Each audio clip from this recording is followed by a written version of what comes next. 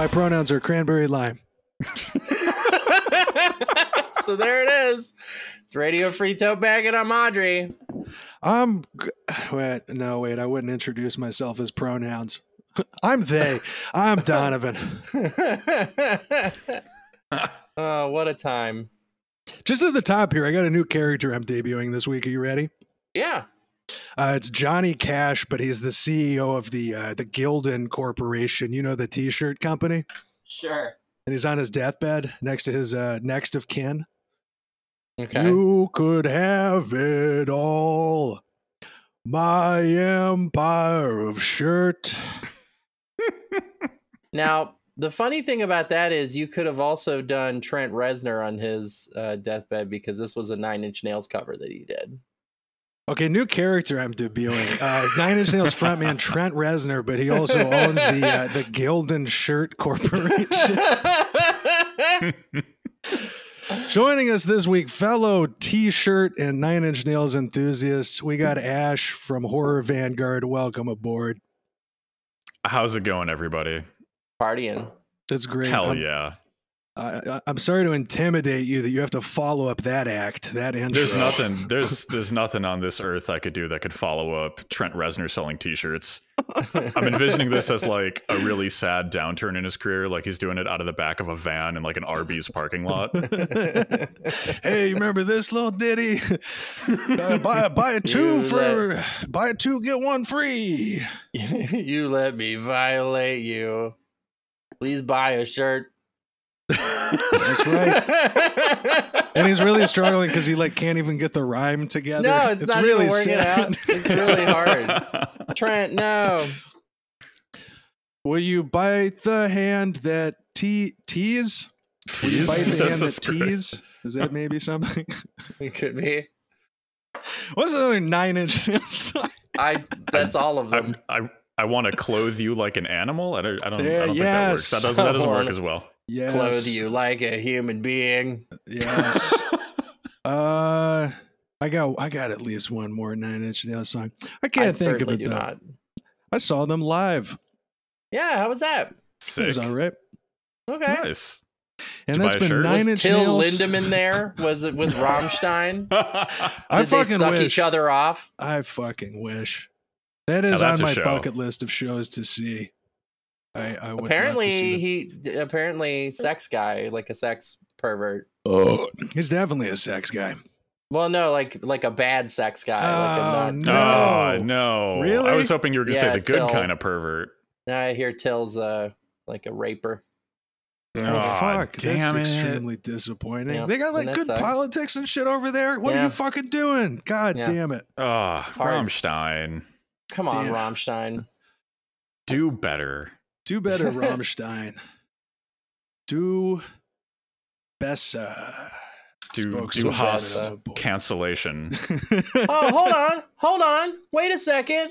As per New York Times, Rammstein singer Till Lindemann is cleared of sexual assault allegations. Let's go. Prosecutor office dropped this investigation, citing a lack of evidence for allegations that Mr. Lindemann had drugged young women in order to have sex with them. So that was the allegation. I'm cleared still of it on lack of evidence, which makes you kind of go. I'm a little.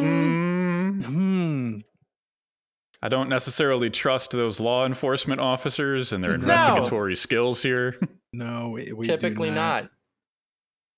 At least, hey, you know what? At least it's better than Convicted. Because I quite like that band.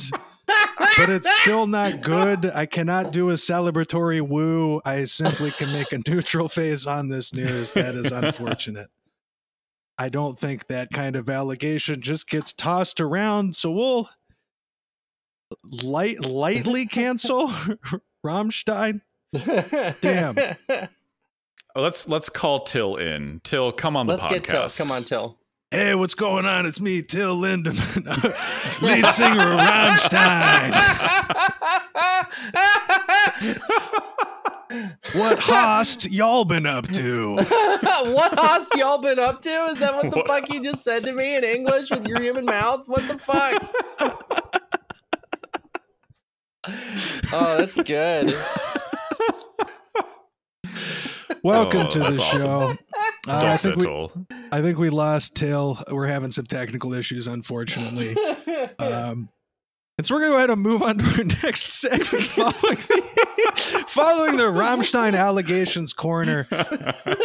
Ash, welcome to the program. First time appearance. How are Long time you listener, doing? first time caller. This is pretty great. We love it. For the folks who do not know you or Horror Vanguard, do you want to just give a little intro?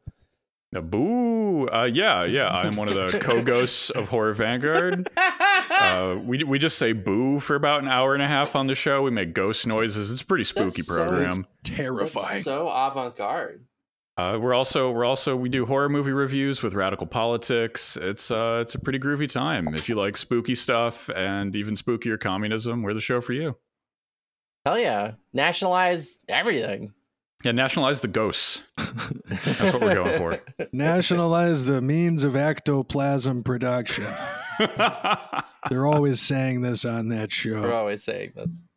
Ectoplasm is one of the sexier paranormal fluids, I would say. I'm going to put that up higher. That's maybe an A on the tier list, I would think. I haven't figured out what the S is yet, though. So now that I'm working on this bit, I have no idea. Can I ask you what is ectoplasm? Because I just think the word's fun and it has something to do with ghosts, but I don't actually know what it's supposed to be. In the early 1900s. So actually, in the early 1900s, when seances and spiritualism were getting hot, those motherfuckers like to bring a lot of science stuff into their paranormal. So ectoplasm was theorized as the kind of physical material by which ghosts and other spooky dudes would interact with the physical world. And you'll see all those like old-timey pictures of like some seance babe puking up a bunch of ectoplasm. And it's like roughly in the shape of a ghost baby or something. And 9 out of 10 times that was like fabric and petroleum jelly with like a double exposure to make it look super spoopy. So that's ectoplasm. And then the Ghostbusters turned it into like goo, and they made it so much cooler. Thank you, Dan Aykroyd and your weird spiritualist occult family for making Ghostbusters and making ectoplasm cool again. Okay, yeah, that's way cooler when it's like neon green, because I'm looking at some of these old-timey pictures and it's just kind of like cotton coming out of people's not as orifices. Cool. It just looks I'm like here they're to get part slimed. of the Vape Nation. I would prefer to be slimed as well. When I think of ectoplasm, I want to get slimed. I'm here for a slime time. I'm trying to get juicy with it. I'm trying to get gunked up, spooky style, and I'm trying to leave residue on surfaces. We're riding the paranormal gunge train. Has anybody watched Ghostbusters lately? No. Ever since they went woke, I had to take my money elsewhere. No, I watched the first one some months ago, and fucking Bill Murray's character is uncomfortably gross with women in that. Oh, film. this is the accusation corner again. We're back, but we're doing Bill Murray's character from Ghostbusters. Not Bill Murray himself. I don't think Bill Murray's done anything untoward. But I've heard some things. Have you really? Yeah, really? Oh my god! I think he kind of sucks. This is all. I can't like give any kind of specific details. This is just something I feel like I read semi recently, but I think he's low key creepy. Okay. Welcome to part 2 of the cancellation corner suite. we're going after all the goths, all the spooky guys today. This is thematically appropriate. This is the second movement of the corner. Kind of set up like corners come in movements, stanzas, if you will. Yeah, it's that's very great. it's a very orchestral shagment. Shagment.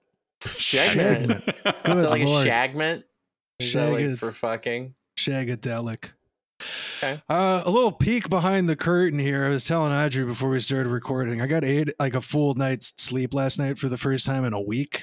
I started the new job, and so I think just waking up a little bit earlier has thrown me. But it's more than that. Like I just keep waking up in the middle of the night, so I'm a little bit delirious. And I'm just warning, in case I say something like shagment, that's why.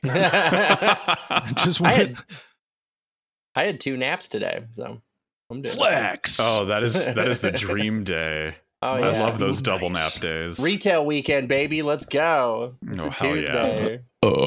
I'm also visiting my folks, and so I'm recording open mic style with the travel in It's the weirdest thing in the world because you're coming here to visit your folks, and I'm going to Chicago on Friday, and you will be coming back to the city that I'm going to go visit while I'm there. You're going to get back while I'm there.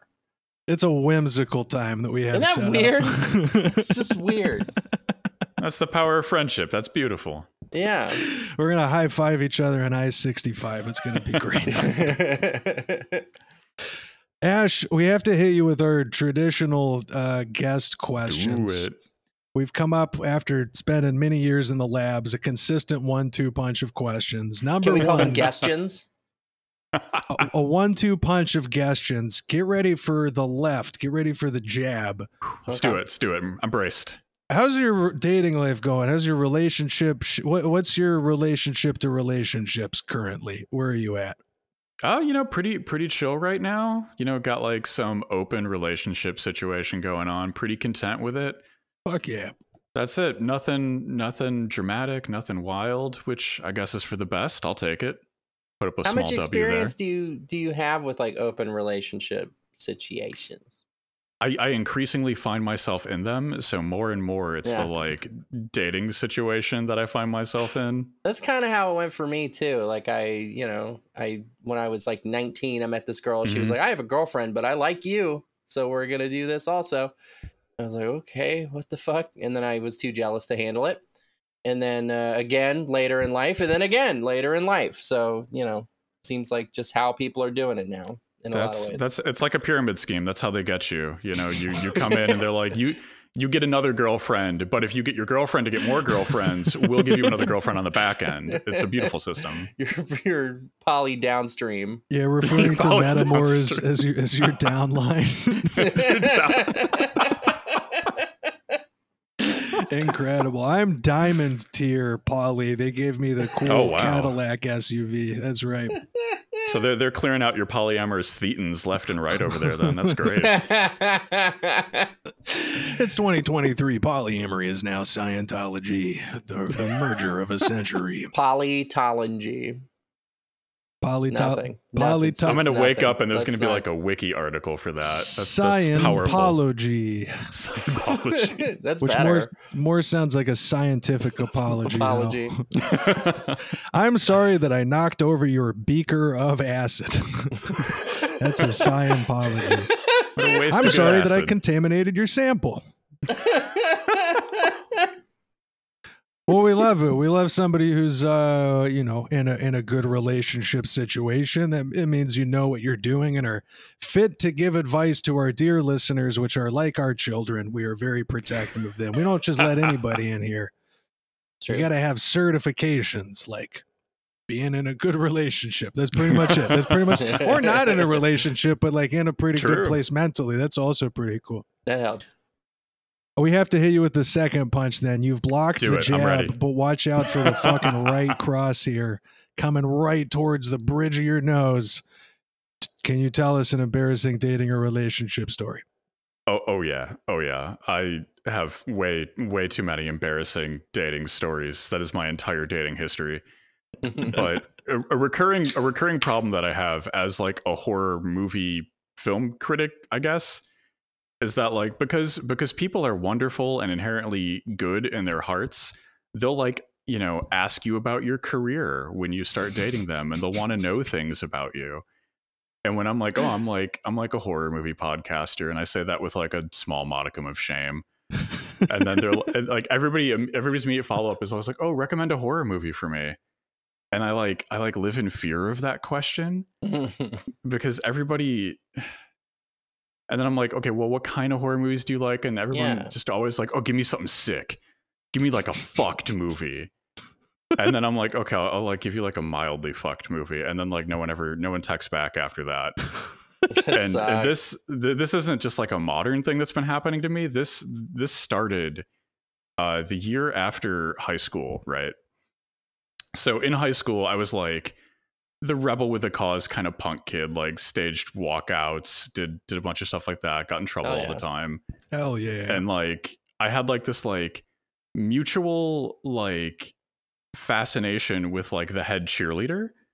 right? Like her name was Vanessa. She was the head cheerleader of my graduating class, and we never hooked up, we never dated, but we were both like novelties to each other. It was very, very 16 Candles, very John Hughes. Yeah. And then like the year after I graduated, so I'm like 19, I run into her at Dunkin' Donuts, and I'm like, fuck it, I'm gonna shoot my shot. Right. I'm gonna live that 16 Candles dream. Right. Here we go. All net. And I'm like, hey, do you want to like some friends of mine are getting together at the weekend. Do you want to like come, as like a date and come hang out? And she said yes. And I was like, oh my God, like this is not supposed to happen. This was supposed to fail spectacularly. The story was supposed to end there. And so we're going to my friend Dave's place, and like, it's like a hard drinking crowd, but there's gonna be enough people to kind of like spread the chaos around, So it's like diffuse. An interesting place to bring like a very straight-laced date to. I show up to Dave's place, and there is no one there. It's just him in his mom's basement with the lights off. And this dude was like double fisting bottles of whiskey. Like he was a very hard drinking guy. So I'm like, oh, fuck. Right. And then so she shows up, we all sit down, and instead of this being like a casual party situation, we decided to put on some movies, You're just hanging out with Dave together for your first date. Yeah, that on the loan should have been enough. If I would have had the knowledge and wherewithal that I do now, I would have been like, we're leaving. Yeah. But so the horror movie he decides to put on, and listeners, oh dear listeners, if you know this film, Ichi the Killer is the movie. I think we've heard of this. I know on this name, and I know that it's fucked up, but that's about it. The opening scene of Ichi the Killer is also the least problematic scene in Ichi the Killer, and it features Ichi furiously jerking it while he's watching a pimp abuse and assault a sex worker, and then he comes on a plant, and the cum drips down and forms like cum titles for the show. Yeah, like in the cum, and that's the least problematic thing in the movie. That fucking rocks. So she, to her credit, sits through this thing like a trooper, and Dave is getting drunker and drunker and saying increasingly fucked problematic shit as commentary to the movie. And then the movie ends, and I'm like, hey, thanks for coming. Like, here's an obvious out for you to get the fuck out of here right now. Yeah. And then Dave is like, no, wait, I'm going to put on a second movie. And she stays. And the second movie is an even more fucked movie, another Japanese horror movie called Three Extremes. I don't know this one. One of the sequences in the movie, it's like an anthology film of 3 short stories, is about a woman who cooks fetuses into dumplings and sells them to people so they can live forever thanks to fetus magic. And it's as disgusting and messed up as you could think it could be. And by the time that movie is kicking, like, she's like visibly uncomfortable. Yeah. Right. And I'm like, how many outs can I give you to leave? And why won't you take these outs? And then by the end of the night, like, Dave is at that level of drunk where he's like phasing in and out of reality. He's like falling asleep and then startling back awake, and then falling asleep and then startling back awake. And then he'll get up and he'll be like, I'm gonna go drive to see my girlfriend, and he'll like try and find his keys, but then fall back asleep. And so like he is in a dark space. So the night has become the most like, it's gone from John Hughes to like the most embarrassing fucked sequence of events that could have ever happened to me. At the end of the night, I walk her out to her car, and I'm like, hey, sorry, it's got kind of weird. Thanks for coming out. Text me later. Let's get coffee. So never heard from her ever again. No. And I just really hope that she's living her best life, and she's also telling this story on some other unrelated podcast right now. She's over on Savage Love telling this story. Our nemesis show. That is brutal. Yeah, there's nothing worse than like I have a plan for how this date is going to, because I don't know, if I go on a first date, I want to kind of know the lay of the land. Like, I want as few kind of variables as possible. Oh yeah. Like, I tend to go to a bar that I've been to before. Yeah, you want to know beginning, middle, and like shoot for an end. You know what I mean? And figure out how you want everything to wrap. Avoiding possible sabotage things. Yeah. But that element where it's like, oh, we're going to go to this social event and we can kind of do our own thing and leave at some point. But then you get there and you're the only ones. And so you're stuck. Instantly you're the whole fucking party. Off kilter. Just not where you needed brutal. No. That's really fucked. Yeah. And a good time was had by all. Yeah, well, I mean, good flex, right? Yeah, worth it for the movies and to support our dear homie Dave. And now to have a story to tell on this beloved dating advice program, I'd call that date a win overall. So that's why I did it. Is because I knew, 16 years out, I was going to be on this show. It's been the only glimpse of psychic power I've had in my whole life. And I'm I'm going to cash this in right here. I do things because of how... No regrets. Something's going to happen. And I'll tell the story on the show. I'll do things like that. It's a vibes-based economy. I'm here for it. What kind of things are you doing for content, Roger? I was sincerely hoping that you wouldn't say that set of words. Yeah, I went on a date and I ate like 10 Benadryl just to make it interesting for the show. Did you go on a date with the Hat Man? I'm in a throuple with the Hat Man now. Yeah. I hear he's very tender. I hear his aftercare is second to none. Oh, he's great. He's a caretaker, Dom. He's lovely. Mm-hmm. No, you got to take you take the Benadryl so you can give genuine compliments on the first date, no matter who it is. You can say, wow, those spiders crawling out of your face are beautiful. The insects under your skin are so pretty. Wow.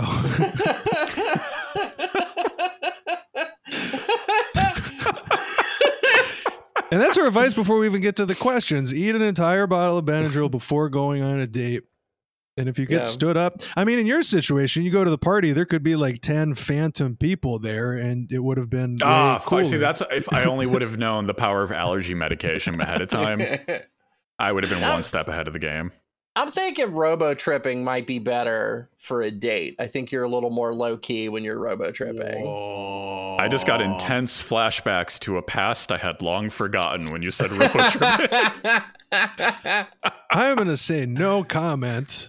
High school age Donovan would absolutely never chug a bottle of Robitussin.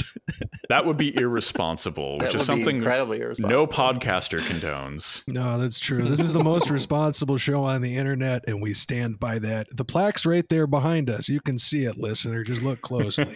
Yeah. Well, thank you for sharing this tale. I love that it's on theme for your show also with the horror movie components. Of course, it had to be some spooky bullshit. Absolutely. Well, you know what else is some spooky bullshit? What's that? The question box. It's not actually either of those. It's very genuine questions. Yeah, that was just kind of that was a swing and a miss on my part. But what if we answered some questions though? How do we feel about that? I'm glad that we each turned our backs on the other, and the other one drove a knife into our spine, like both of us. I was like, I do things for content for the show, and you're like, what have you done for content for the show? And then you try to segue, and I'm like, terrible, awful. Hey, Audrey, your criticism of my segue, dog shit. You're gonna work.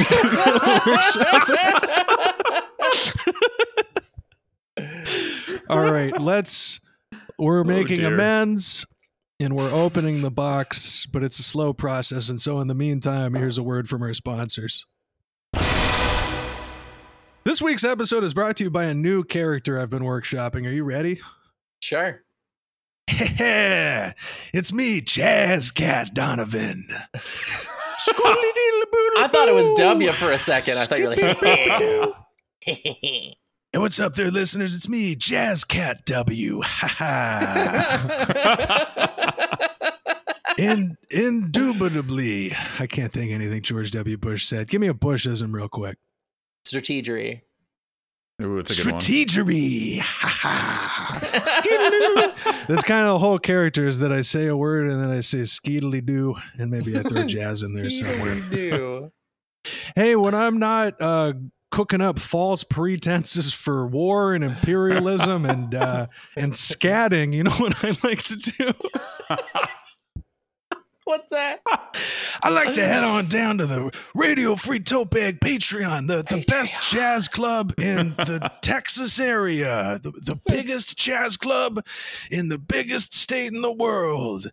Skip-a-da-ba. Oh, it's so simple. You just jazz your way on over to that website, patreon.com/RFTB. And then you give us Bob Fosse in this bitch. Then you give us 5 jazzy oil bucks a month. And you get a bonus episode each week. That's better than winning a Halliburton contract in Baghdad. Patreon.com/RFTB. I'm gonna, don't mind me, I'm gonna go read a story about a duck. Skippity-boo. Sir, there's a new episode of RFTB. It's a new episode of RFTB out today. Just looking to the side. The that look, the fucking horrified. The horrified 9/11 reaction gif, yeah. I love it. Patreon.com/RFTB. We'll whisper a new episode into your ear hole each week as the towers fall. Patreon.com/RFTB. Happy birthday, America, question box. Oh, it was 9/11 yesterday. This was on theme. Yeah. Let's fucking go. Did you really not know? I was just going. You forgot? You never forgot it? I wanted to do the jazz voice, and then what if we matched it with George W? Whoa! Whoa! You forgot. You know what I didn't forget? It's the question box. Everyone's favorite part of the show where you, the listener, can skeebity bop your questions over to us and we will beatily boop our best to answer them. How do you do that? It's simple. Head on over to our social media at RFTB Pod on Instagram and Twitter, or at RFTB and the other stuff on Blue Sky, or our website, rftb.me. You don't have to make an account. You just click on the Ask a Question link, and then you skeetily bop the keys on your keyboard, and then we readily beep your question, and we do our best to answer it. It's that simple. It's anonymous. It's everything. Audrey, what do we got first? Does this guy like me, or am I thinking way too hard about this? Long story short, I've had a crush on a bartender for the past couple of years. I'm in a long-term relationship with a partner, but this bartender guy makes me blush. The state of my current relationship is just okay. Also, I know there's a difference between being nice for customer service and being nice because they actually like you on a personal level. The bartender regularly comps my drinks, but to be fair, he does the same for my partner when they're around with me. Lately, he's been offering me rides home, three exclamation points in a parenthesis, after closing the bar, which is a very nice gesture. I've taken those offers up a couple times. I don't live far away from the bar, so he says it's not out of his way when he's headed home. The last time he drove me home and I asked to hop out of the car a block or two early to save him some time, he insisted on driving me closer to home because it's, quote, a bit cold outside. I don't know if he's sensing the attraction and is trying to come on to me or what. Maybe he's just a super nice dude. I have no intention on leaving my current partner, but the idea of someone else thinking I'm attractive or wanting to get to know me excites me in that sort of fun, flirty way. Thoughts and prayers in parenthesis? Our Father, who art in heaven, hallowed be thy name.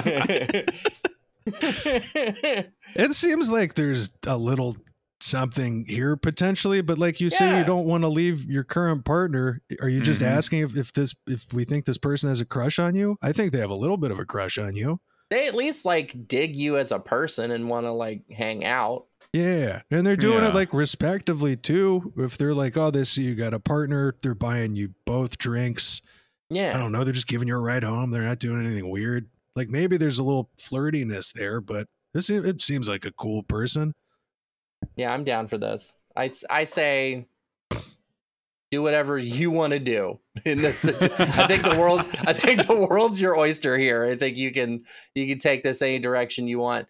I think say this relationship goes south, maybe if I can, have a couple too many at the bar with the bartender and then see, I would say you got a potential contingency plan here. Yes. Which I wouldn't, if you're in a monogamous relationship, typically I don't think, support that. But yeah, but you are asking what the situation is here. And we're just trying to do something with it. Cause my thoughts are just, I think maybe this person has a crush on you, but that's it. You don't want to do anything about it. Right. Yeah. And if they don't want to do anything about it, just, I guess, enjoy the friendly, maybe flirtatious bartender time. Yeah. Shrug. That seems like a low risk activity. Yeah. Be friends with this fella. Yeah. Enjoy those comp drinks. That's great. Enjoy those comp drinks. Invite him to a thing at your house with more than just him coming over. You know what I mean? Like have a game night, and then he can come to the game night. Put on a movie like Ichi the Killer, like Ichi the Killer, or the one with something the fetus with dumplings. My partner and I noticed you from across the bar. Would you like to have fetus dumplings with us? I will say, and okay, maybe I'm reading into this because again, I'm just giving you a little bit of a hard time here, listener. But it's just kind of like thoughts on this again are just like I don't know. It seems like they might have a little bit of a crush, and you're into it, and like I don't know, that's fine. You can have kind of a flirty crush thing as long as I don't know, in your monogamous relationship, you don't have like nefarious kind of intentions here, and like you clarified, you want to be with your partner, so like I would just if they did also describe their relationship as okay. That is telling. Because what I'm about to do is read between the lines a little bit here. Like I feel like you're not including the whole story here. I don't want to overly psychoanalyze or go after you here, listener. But like you wrote a whole question in about this. When it, again, it's just kind of like, do they have a crush or not? But you don't have any. Are you considering leaving the current partner? Are you considering like wanting to be poly or something? I guess I'm just like, what is kind of the motivation here beyond just wanting to kind of confirm they have a crush or something? Are you guys, are y'all feeling the same thing here? 100%. Oh yeah. Yeah. I'm getting a grass is greener on the other side vibe because the relationship with the bartender seems super positive, but also like, they did acknowledge that like the emotional labor of customer service and all that, but also like this bartender does have a vested financial interest in you really liking them. True. Yeah. So that, and if y'all are like, I've known plenty of people that are like, oh, this bartender likes me. And my first question is like, have you ever seen them outside of the context of the bar relationship? And what's that like? Yeah. Right. Because even the ride home, it's cold out. Well, yeah, if you freeze to death on the walk, you can't get any more whiskey sours. Can't get any more maintenance drinks at the end of the night if you're fucking dead. And that's just like a nice bartender thing to do too. Your regular is kind of trashed on a shitty weather day. You give them a ride home. That's a cool thing. Yeah, that's not out of the realm of normalcy. If you're genuinely just curious about this and are not kind of questioning the current relationship or like, I don't know, feeling out if something else could be better, I will also say like, in addition to, the kind of person in a service role relationship, like they're going to be nice to you, all of that stuff. If you're like questioning your current relationship and this person treating you nice is making you feel like, what if the grass is greener? The other thing is just like, it's a surface level connection. And that's kind of unfair to compare to your current situation. And that's not to say like, don't question the current thing if it's not working out for you. Right. But I just like, I don't know if that's swaying you at all. I would try to not do that and try to maybe get more to the roots of, is this relationship not working? Is a monogamous dynamic not working? Because something just strikes me here as you're not 100% happy in the current situation. Yeah. You're kind of feeling out other options.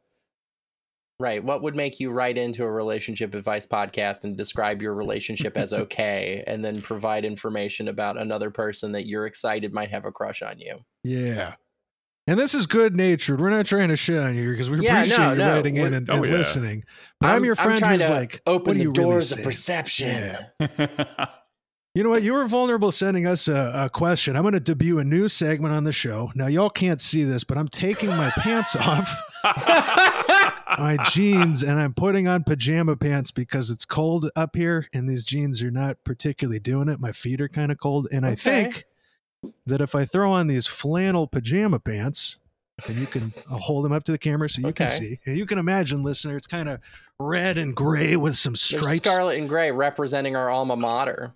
Oh, I can hear it. I can hear what's happening. Can you hear the comfort? Check that out. I hear the warmth. Do you have a dump truck? That's much more comfortable. I did that for you, listener. And you know why I changed pants? Because I was a little bit unhappy with the initial pants, and I wanted to feel out a potential other option by putting on pajama pants. And now that I have, you know what? They're pretty great. Actually, my ankles are more warm. My legs are feeling more loose. But my kind of crotch area, I can already tell, is going to get a little bit sweaty because of the insulating properties of these things. What is the lesson here? The grass is always greener, but there's also other grass other than the grass that you're thinking might be greener, but that grass might also be greener. Do you know what I'm saying? Yes. That like if you're in this relationship and it's just okay and it's not really doing it for you, you might have this little crush developing on this bartender, but it doesn't necessarily have to be the bartender that you end up landing with. Like, use this to maybe explore potential dissatisfaction within your relationship and don't pin too much on the bartender thing because he might just be being a nice guy. Absolutely. Alternatively, too, like if you're in a relationship for a long time and like a monogamous one like this, it's not always going to be easy and everything's great in the way that like a new thing is. Like sometimes there's shit that you got to work through or things that you kind of got to get used to or whatever. So we're not saying like, hey, dip on this person, but like, you know, is the thing good and you're not fully appreciating it, or there's areas that could need work or things you need to talk through your partner with? Or do you need to get some pajama pants and see how that goes and realize the weaknesses of that particular pants relationship? So a lot to consider here. Much to think about. Maybe throw on shorts, but then your calves are going to be cold. Well, yeah, because we're into September. Yeah. And we are. And it gets cold up in this room for some reason. Then I like it at nighttime, but for recording again, I'm a little bit cold in the leg area.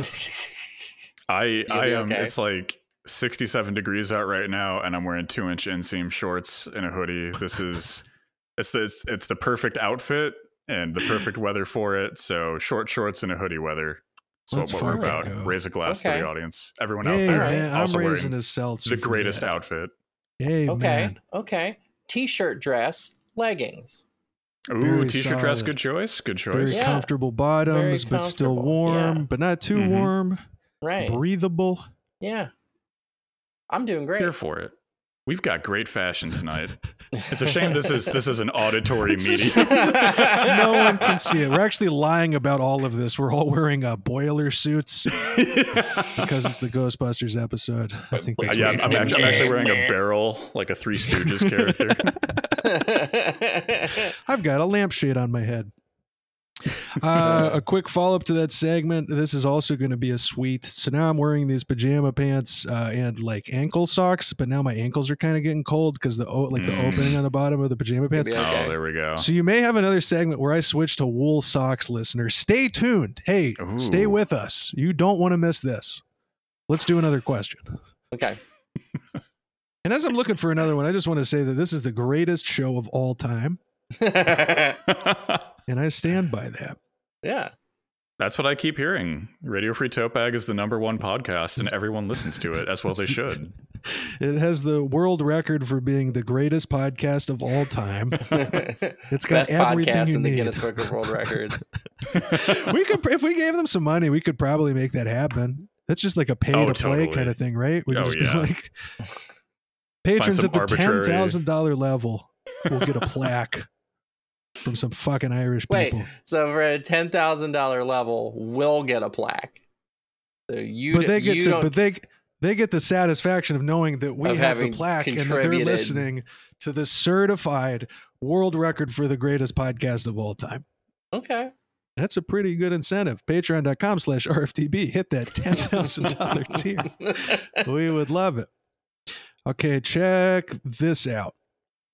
This is a bit of a long one. Hi, Audrey and Donovan. Hello. Don't forget the guest. Hi. We know that you meant it. It's the notes. It's the highs that you don't say. We feel it. It's a jazz themed episode. Thank you for your podcast. I only discovered it recently, but already have been finding it very therapeutic. Thank you. Oh, wow. I have a pretty tough situation that even my therapist seems to be flummoxed by. Fucking great word. So I don't expect y'all to know how to solve it for me, but it would be nice to hear y'all's opinions on it. I have pretty severe social anxiety, but unlike most people I've heard about, / my therapist has heard about, It's much worse with online interactions. Interesting. I can get through in-person interactions pretty well, even though I'm anxious because I know I'd feel more embarrassed if I acted shy. So I've developed a somewhat charming persona that I can put on when face-to-face with another person. Pre-pandemic, I had a very active social life and dated a lot and constantly was meeting people, although I often felt like my relationships with others were pretty shallow because of my charming mask, but that's a whole other can of worms. Problem is that at the beginning of the pandemic, I had to move back to my hometown to look after my parents, and I'm still here 3 years later. They are elderly and have several health conditions that mean getting COVID would kill them.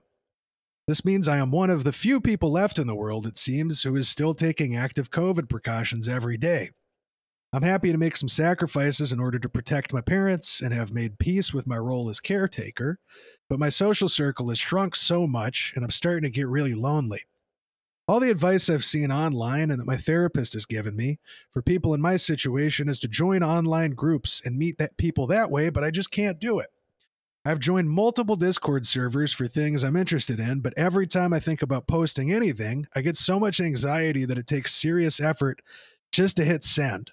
And then I get so scared of what the responses will be that I'm not even able to check it again, and will often just leave the server because I can't take it. I've tried dating apps, but I usually send one message and then ghost because I can't stand to even read the reply.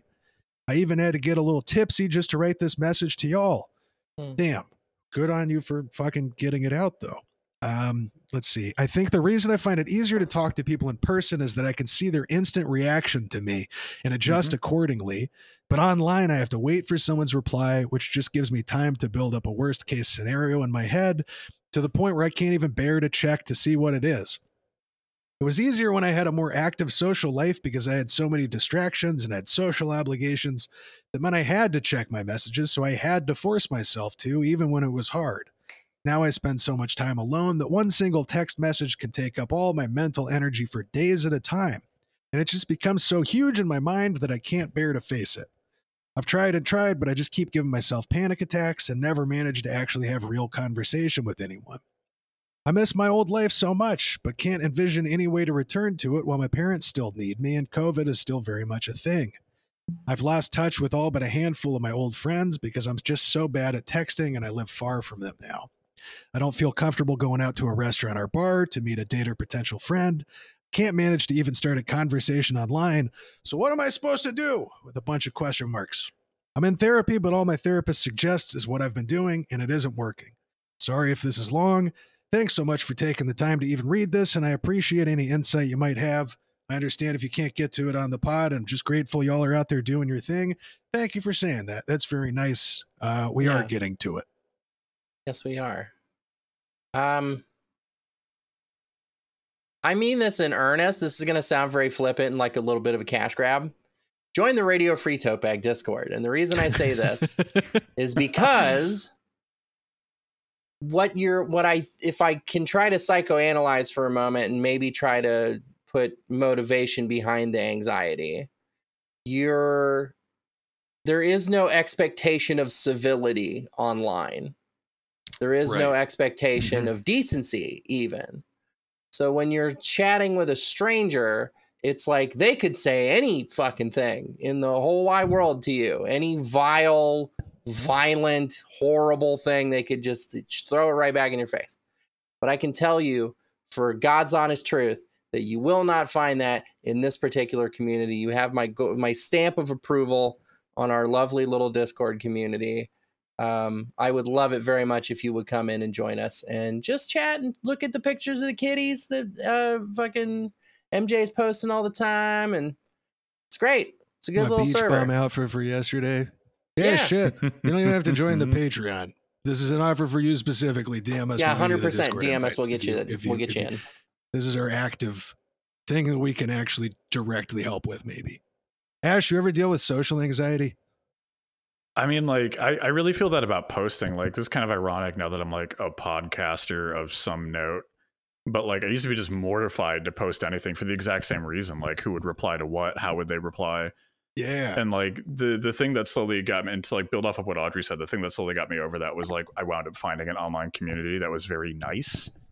we're like slowly over time I could like let go of that fear, right? Like to stop worrying about like, oh, people are going to say something horrible. It's like, oh no, these are all like really good, nice people who are probably not going to say something just unhinged. And I also want to say that like, it doesn't sound like I'm as like COVID conscious as our listener here, but I'm still masking up in public spaces. I'm still avoiding like big crowded stuff for like similar reasons, right? Because there are people that I care about with like some pretty severe health conditions, so I have to dodge as much of that as I can. And like the way I've kind of like figured that one out is like, I don't know if this listener is like queer or on the left politically, but a lot of like queer and left groups are still pretty COVID conscious with their public events and their organizing. Certainly not all of them, and certainly not all events. But like, here in Chicago, there are tons of queer events that are held outdoors and in parks that you could show up to masked and no one would look at you weird. Yeah. So like there are ways to like get social through those particular avenues. Like that's how I've been getting outdoors. I think both of those are good points. I am for them because the other factor here is that they're with their folks. Did they say they were in a small town or like kind of in the middle of, like, I'm wondering, could you drive somewhere else that stuff might be going on and do like an outdoor thing like that? I guess just because then my recommendation to find something would be to go online and like check out events. I guess you wouldn't have to post to do that though. You could just kind of see what's out there and lurk around. Yeah, you could just lurk. It's like another thing too is like, because I had a hell of a time dating and like pre-vax COVID and early COVID because I was like super, like doing like a super isolationist COVID setup, right? Staying alone and masking up everywhere. And then former guest of Horror Vanguard, Connor Habib, sent me this really cool article that was about, it was gay men talking about the early days of the AIDS crisis and how they kind of navigated that. And like all of these elder gays were talking about how like there's this horrible thing happening. They know like the rudiments of how it's spreading and what's going on, but like you still got to have the culture. You still got to like hook up and have sex. You still have to find people to date and fall in love with and get out there. And like, it's all about figuring out that balance between like, okay, here are the known risks, right? COVID is still out there. It's still a real thing. Your parents are at risk because of this disease. How can we act in a way that's safe for everything? Is it possible to like, like what Donovan was saying, like go to a neighboring city for a week, take some COVID tests, be as safe as you can, test before you come back home? Is there a way to isolate in the home or like a basement attic apartment situation? Like, I don't know, like doing a lot of like spitballing and speculating about this listener's living condition, but like there's got to be ways to like mitigate those risks and to work with them safely where you can still have a love life. Yeah. I think that's a very good point because, and I don't say this as like justify, it could feel like this is justifying selfishness or something, but I'm sure you're in this position, you're taking care of your parents. Like that's a really decent and good thing to be doing. But at the same time, you like not doing social stuff, like that has a negative effect on your health. Like you're clearly struggling with all of this. And it's good for you to help your parents, but you should not do that completely at the expense of your own well-being, which this is sounding like a little bit if you're this isolated from folks. And so I would 100% encourage you to take Ash's advice and even talk to your parents about it and be like, I want to make sure y'all are all right. But like and they'll fucking understand, I would imagine. Oh, totally, you're hopefully. Doing them this favor and you're out by yourself. But like I'm struggling. I'm not around people. I don't have the social life I did before. So maybe try to talk to them through this as well. Like, could they get on without you for a week?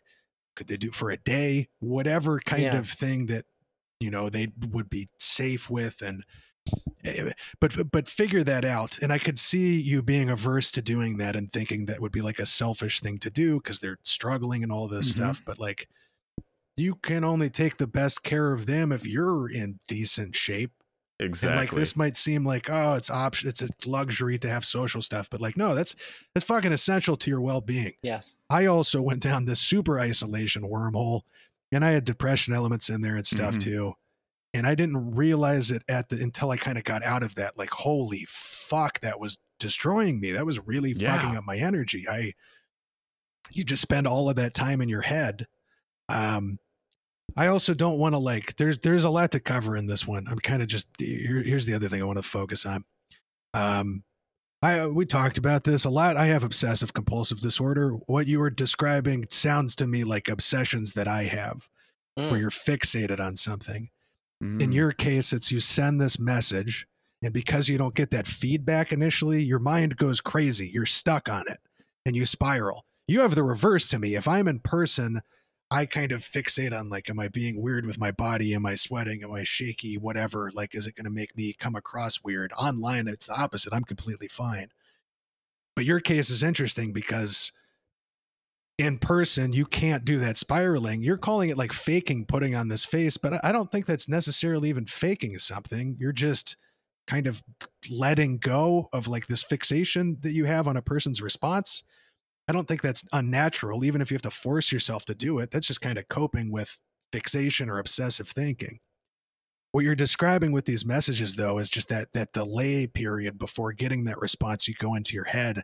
I would encourage you just to practice. Maybe you do it in our community. Maybe you got a friend you can text. But like fucking exposure therapy yourself. Send a message in a low stakes situation and then fucking throw your phone across the room or something until they respond. Like force yourself to wait for that response and then see that it's not that big of a deal. Even if somebody says something, it's not going to be nearly what you are spinning up in your head in that meantime. So I would just try to practice working through like letting go of that particular fixation. Because I know how that feels. It really sucks. But it's all, you can work through that. It's not an inherent part of you. I like that. I like the idea that it's that this is not something intrinsic to you. This is not something that is going to be with you forever. This is something that can be worked through and worked past and worked within, and you can find ways to ameliorate it, and you can get to a place where you feel more confident talking to people online. Absolutely. Just a last thing here. I'm going to go off too much on this, but this is shit that I have directly dealt with like had some of these same thought process. This idea that you're telling yourself that you feel anxious in public and you call it putting on a mask to be like friendly and personable. That's not you. That's like me saying, well, I have panic attacks. And so when I talk to people comfortably, I'm hiding the fact that I have panic attacks. You can kind of do a thing with disorders generally, but particularly like anxious and kind of obsessive ones like I have, where you're like, well, that's me. That's inherently me. I'm an obsessive person. I am obsessive compulsive disorder. And it's faking it when I can work around that. But that's not fucking true. You're doing the thing. You're being out there and you're talking to people and you're being personable and all that stuff. Even if you feel like you have to fake it, like so many people that you would encounter and be like, that's a confident, personable person. They're doing the same shit. They got shit going on inside too. You know, the whole anxiety stuff, that's not all of who you are. And it's not faking it to try to work around that. So I don't know. I just, the phrasing on that, don't give yourself don't make yourself feel like you're deceiving people or something. You're just, you're working around some shit you got to deal with sometimes. It's not it's not an essential thing. It's a really good point. Yeah, that's the way we talk about mental health a lot. That I think is something that, I myself struggle with, and I know everybody who's got like any kind of like madness or mental health thing going on. Like, we don't talk about that way about a broken leg. You wouldn't say I am my broken leg. My leg is broken forever. It's this thing. Everyone notices my broken leg first and foremost. Although there are like physical health conditions and ability stuff that certainly would map onto like similar ways of talking. But like, like it's this thing that you're struggling with. It's this thing that you're working through, right? Like exactly what Donovan's saying. It does not have to be like the end all be all of the identity. Absolutely. And I think the more you can kind of practice that, even if you're faking it initially and you feel this really strongly, you can get past that.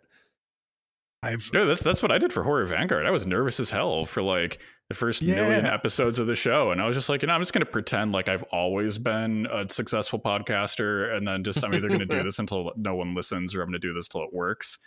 And like, I'm a firm believer of fake it until you make it. Like as long as no one's life is at risk, fake it until you make it is a great way to go about things. Absolutely. Definitely. I just did Griffin McElroy for the first like year of the podcast. I was just, how I did it. I was nervous as fuck initially too. And this is the stuff with the fucking acting classes, working through performance anxiety stuff I've been talking about for the past few months. I still get anxious as fuck before I perform sometimes, but you just like, I'm gonna do the thing anyway, and eventually you get more and more comfortable.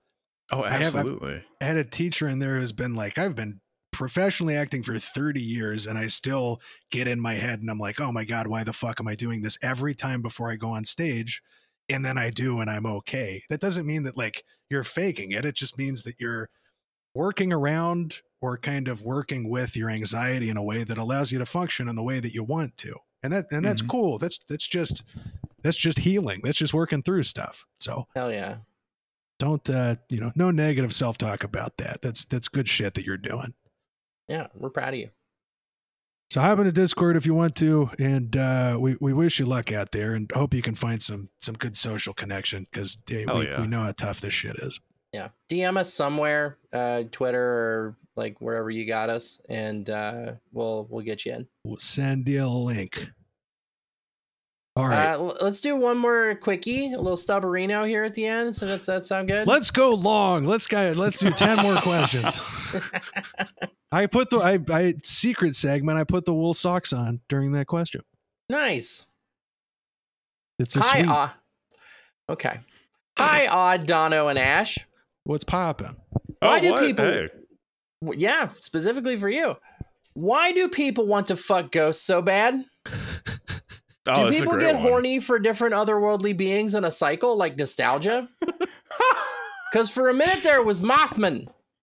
Oh yeah, I remember. Everybody wanted to fuck the Mothman. Was that the end? Oh, yeah. That's the end of the question. Yeah. Whoever sent that, thank you. That was beautiful. Those are the hard hitting dating advice questions I came here for. Do people want to fuck ghosts? Is this a recent thing? Oh my God! People still want to fuck ghosts. There's I think is it Hallmark or is it Marvista? It's one of those production studios that just churns out like D-tier rom-coms. Yeah. They made a rom-com I think in 2019 where like a woman falls in love with a ghost and they fuck so good he becomes a real man again. Whoa. And like it's like shitty rom-com fucking. They canoodle and the camera pans away while wistful music plays. But we know what they're doing. Right. What that ghostosy do? We know what's happening. They're doing fucking ectoplasm shots. Yeah, get that ectoplasm. Ectoplasm pie. Good. I mean, like sexual attraction to monsters weirdly like makes a lot of sense when you kind of like break down what monsters are. Like, because we can go back to like like the earliest vampire stories, like Varney the Vampire and Carmilla, and then later Dracula and stuff like that. Like Carmilla is just like a like paper thin allegory for like the plight of lesbians when that book was written. And same with Dracula later on. There's tons of gay shit happening in Dracula. It's a wonderful book about sucking. Very much into it. And like so like all like in order to make a monster, you have to make something that is in conversation with like the subaltern and alterity and people who are oppressed, because that's how we code the monstrous, right? They've either got some kind of like horrible physical disability, or they're carrying the weight of like the queer community or a racialized minority or something like that. And like that's naturally going to give people over time who are of those groups and in those communities ways to express sexuality where like still to this day, like it's kind of hard to express queer sexualities open in the public. And like, but what makes it really easy is if like, oh, they're not people now, they're mermaid vampires. And it's just these beautiful little analogies that work so well. But yeah, that's one reason why people like fucking ghosts. Their Jared Leto is some guy named Morbius. It's Morbin time. Somebody fully wrote an article about that concept of how vampire stories are often about queer minority, like, you know, the minority queer community, and applied that to Morbius. And I was like, I don't know, man. I don't know if we can use Morbius for that necessarily. Not aware where there's so many other better vampires out there. We don't need Morbius. Why are we doing it on this one? At least do Morbius from the comics and not like Morbius, and anything but Jared Leto. Yeah, not 30 seconds to Morbius. Give us the paperback Morbius. Nice. I'm high-fiving 30 seconds myself. to Morbius sounds like a relationship problem that y'all would hear about. I'm morbing every 30 seconds and my partner can't stand me. No, it's interesting what you're describing though, because Audrey, at least on the Patreon, back when we were doing the kink wheel or something, we've talked about like monster kink. We got people in the Discord who are into that shit. We've looked at the bad dragon and like similar kind of like custom dildos and stuff. I had never put that together. That's extremely interesting to think about. Ghosts is an interesting one because like I can feel this with like a humanoid monster or something, because like most of these ones we're describing, there's some kind of humanoid element, and I guess ghosts are supposed to be human spirits or something, but there's something with like specifically a dead person. Yeah, but it's like intangible. Like how would you fuck the ghost? Is there something where it's like and I'm thinking too practically about this situation. Well, I guess it'd have to be a poltergeist, right? Because then they're like knocking stuff over. Oh, because they can do. Yeah. Oh, true. I guess a poltergeist would be a top, right? Yes. What's the ghost bottom? I don't know. Now we're getting complicated. Spectre of some kind. Like a haunted sex doll. Would that be like the ghost bottom? I feel like they'd want revenge. They want a top. They've only been able to bottom. I've read some like ghost-based erotica. Now I'm trying to think if I can think of any like. There's the scene in Ghostbusters where the ghost sucks off Dan Aykroyd. Yeah. And there's the rom-com I just mentioned. I think there's like a weird element of like safety with ghosts in an erotic sense, right? Because ghosts are these like somber, non-physical, kind of like melancholic beings, and they don't have the kind of like werewolves are violent. Vampires are violent. They have this like forceful sexual aggression behind them. Yeah. But ghosts are just like, I don't know. They're super chill. They're kink positive. It's a light touch. They're creepy. Consensual kink. They're like spooky. So there's an element of that like pit of your stomach thing. Mm-hmm. But then also that can lead to boners. That's true. Booner.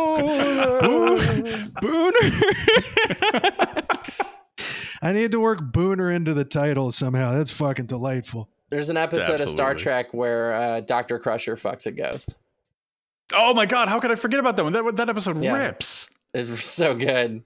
That is a fucking great episode. She's like reading her grandmother's journal about the experiences that she had, and then she starts having the ghost fucking experiences, implying that the same ghosts that fucked her grandmother are now fucking her. Oh, no. Hey, get it, Dr. Beverly Crusher. Get it, Dr. Real in Beverly Picard Crusher. And the most fuckable ghost in all Star Trek. Get them all.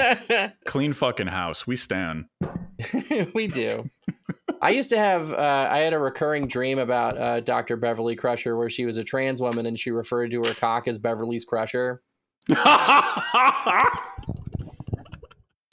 that is the most beautiful thing I have ever heard. It's when I was a teenager.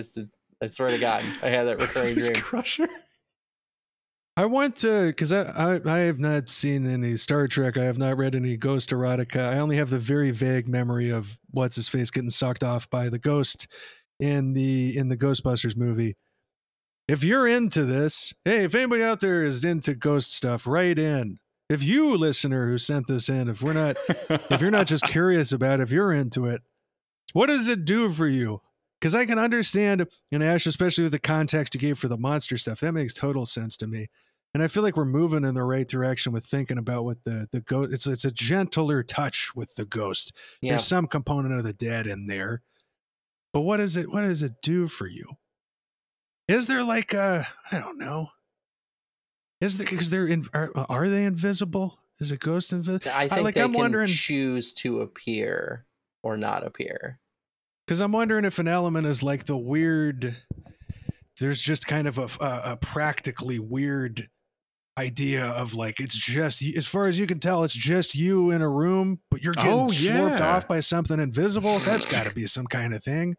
Oh, there's, I guess like going back to the safety thing, there's like a huge like you don't have to like, if the ghost is invisible and you're getting down with the ghost doesn't have to be gendered. So you can have this kind of like agendered sexual encounter. Yeah.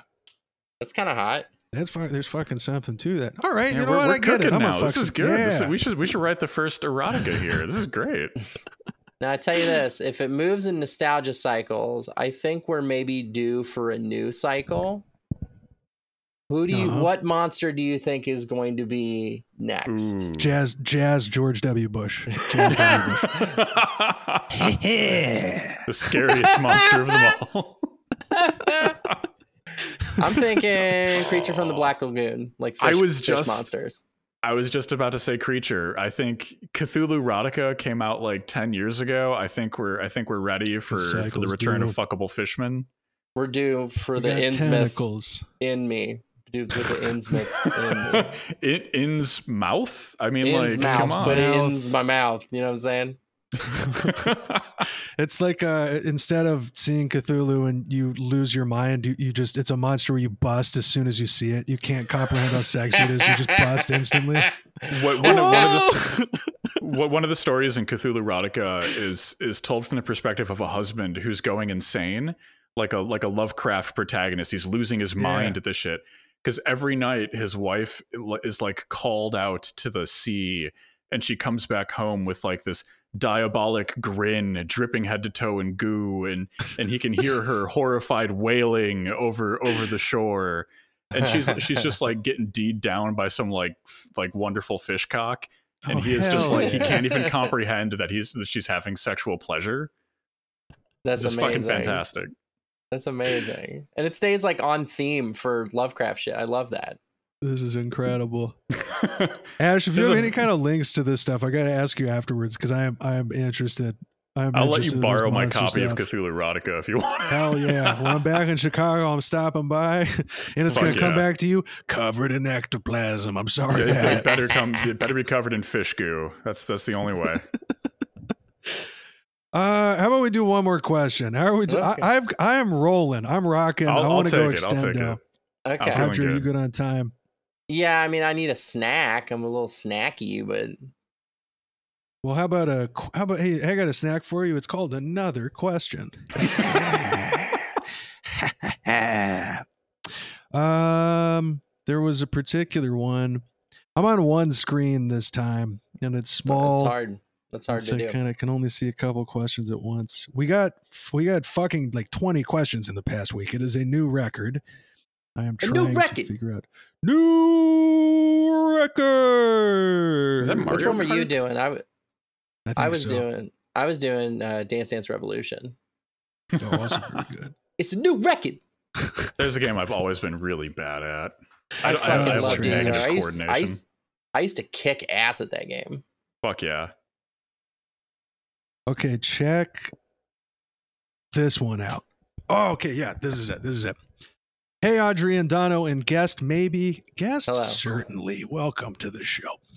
I don't have a question about my dating life, but I do have a question about my parents. They got divorced when I was 18 and away at college. Now I'm 28, and they both like to talk to me about their dating lives. A lot. Not a ton of my friends have divorced parents, and the few of them who do had the divorce happen when they were a lot younger, so they have established step families by this point. Any advice on talking to your parents about their dating lives would be greatly appreciated. My biggest obstacles so far have been 1, boundaries. I want to be happy for them, but sometimes it is TMI. Yep. 2, they look to me for advice. I've been with my partner for 5 years, so I've been out of the dating loop for quite some time. Additionally, my experience dating has got to be vastly different than going on dates after being divorced and having fully grown children. Yeah. 3, they are bad at it. I don't know, maybe this is too judgy on my part, but it's hard to watch the people who first taught me about love fall out of love and then fumble around in the dating pool. That has got to be brutal. That's really fucking rough. hard. I think with boundaries, you just have to be really insistent that when dad's talking about, so I went back to her place, you say, stop, And the story ends there. Stop. Like literally with that level of force, stop it. Mm-hmm. And he goes, what? And you go, no, I'm not talking about that with you. Yeah, not that piece. Yeah. I would just give him like an ultimatum and be like, hey, I can talk about this stuff, but I go to somebody else for sex type advice. I don't want to hear about that part.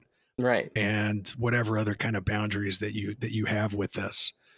because it's your choice to do this. You're doing them a favor by talking to them about it. You would be within your rights to be like, I don't want to talk about any of this. Yeah. But if you want to and it's just going too far, just be like, these are the conditions or I'm not helping you. You have to direct them to us. Send your divorced parents fumbling in the dating pool to RFTB. Ooh, I love that. That's brilliant. That's good. I love advice where it gets us more listeners. That's my favorite kind of advice. Me too. Yeah, I would also say be really specific with those boundaries, because especially it's your folks, right? So you're tempted to be like, oh, gee whiz, Pops, I don't want to hear about those intimate details. And Pops is going to be like, anyway, Glizzy Glenda took me back home.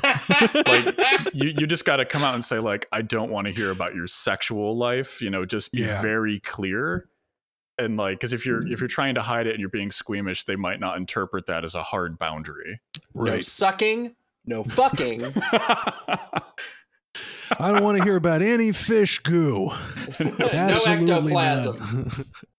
Yeah, tell them to hook up with some ghosts. I hear that's like a solid way to get back into the dating scene. Yeah. I hear it's really coming up. I hear it's a really big thing, and there's an element of it that's kind of gentle and where it's kind of non-gendered in an interesting way. Yeah, I keep hearing that from storied dating advice podcasts that are well respected. Yeah. I also just, mostly because of the all caps on each of these points, I don't know. Generally speaking, like stuff with parents, and I know this is different because you're like an adult now and you're not under their roof anymore and you're doing their own thing. But there can be something a little uncomfortable of having to kind of be the parent for your parent. Right. And like, this is a pretty light example of this. But if that is something that's making you feel real uncomfortable, like I said before, you're within your rights just to be like, I can't be this person for you. I have no experience dating at 30 years older than me and divorced. And again, just refer them to our show or something because we haven't experienced dating divorce. See, that honestly might be the move to just abdicate the responsibility, because I find typically that they don't hear you anyway. That's the other thing. My parents, particularly, if you try to tell them anything about anything, it takes like a decade for them to finally stop shopping at Walmart. Right. Come on. They don't hear you. There's that element of you're my kid. They're not gonna, unless you're telling what they want to hear. Practically, it's probably just better for them to get advice from other people anyways. Yeah, find some divorced friends. Find some divorced friends. Oh, totally. And with the all caps thing too, like, I don't know how hard this is hitting the listener, how hard it's hitting their relationship with their parents. But if this is like starting to put a downer on what is already maybe a healthy communicating relationship with your folks, then like maybe bring that up too. And maybe their perspective as parents will kick in and give them some reason to have that distance. That's a very good point too. Yeah, is this impacting like the other good parts of the relationship? I just kind of the wording on the question and how I would feel in this situation. I think you abdicate the responsibility, but otherwise just really put those boundaries down. And then if they're still pushing past that, then 100% just be like, this isn't me anymore. Simply head on over to rftb.me. As easy as that. Dad, for a mere $5 a month, you can get a bonus episode each week. There's a wealth of dating advice here.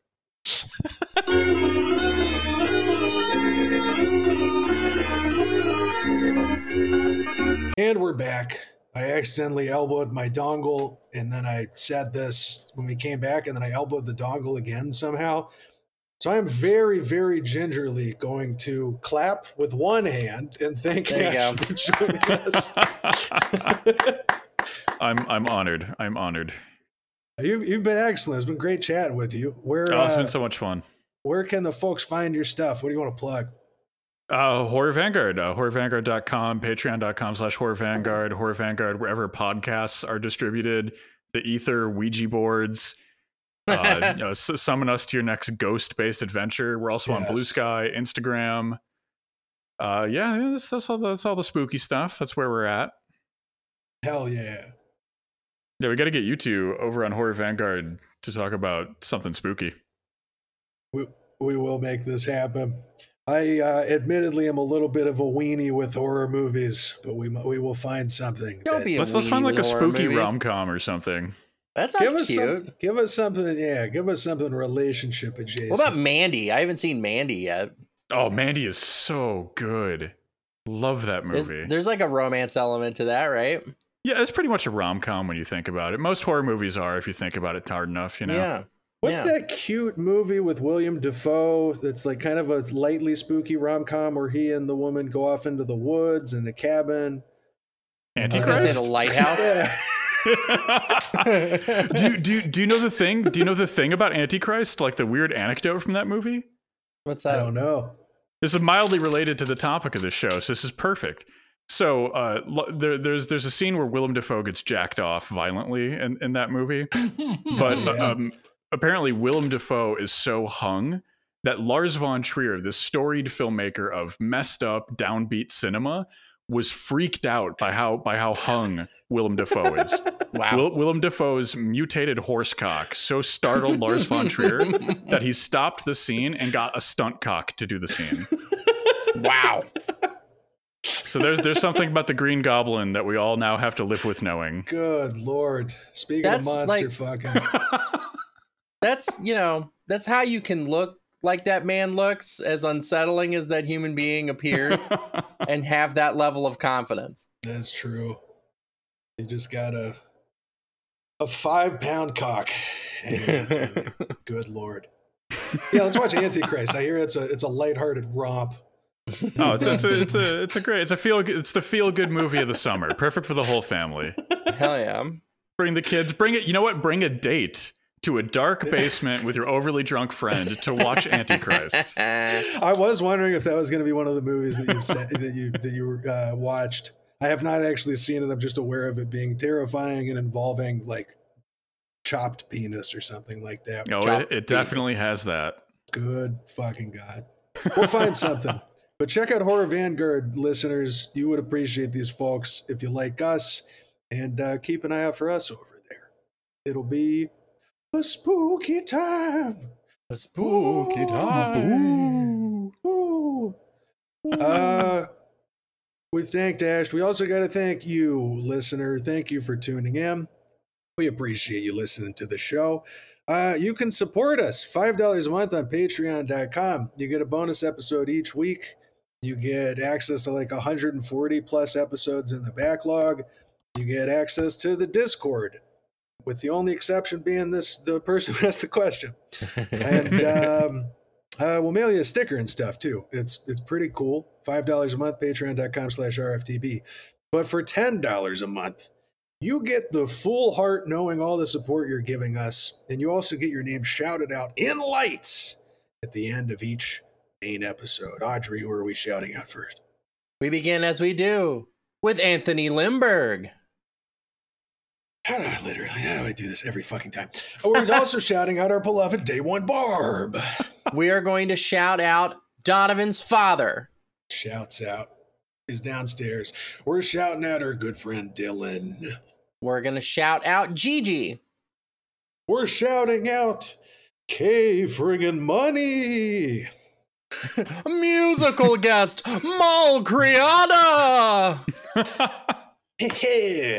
Oh, we're shouting out MC Proletariat. Skip it bar.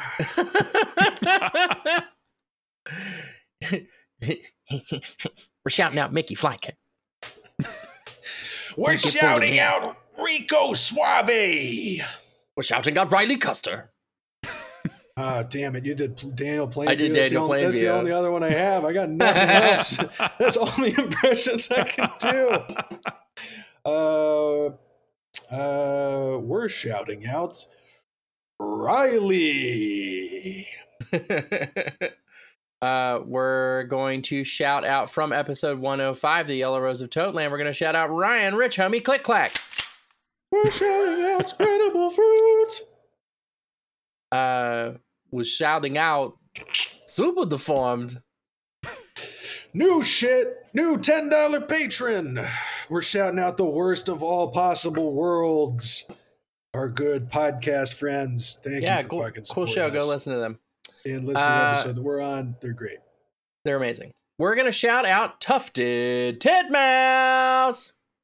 Whoa, we're shouting out, Windy.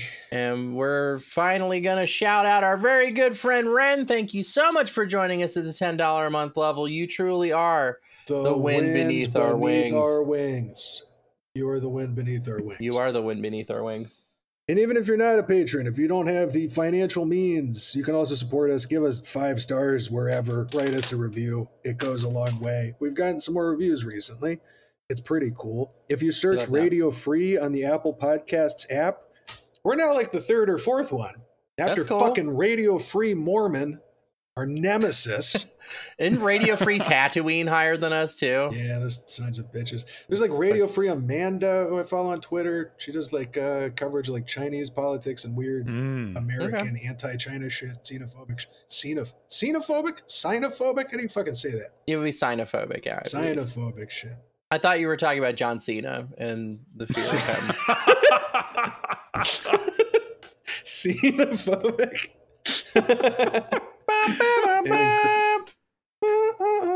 Yeah, speaking of you got like a ghost fetish and you're like, why am I so attracted to John Cena? Because I can't see him. Because I can't see him. I did the music. Intro theme is Horn Filters, the love theme from RFTB. And the outro theme is some shit I haven't written yet. You can find them at soundcloud.com/RFTBpod. Woo! That's it. I'm eating Parm crisps. It's so good. They're really good. You should purchase. It's like Parmesan cheese, but they bake it into a cracker, and it's like a keto snack, and it's good. And I'm going to get right up on this microphone. I'm going to say I love you. Thanks, bye. Mwah.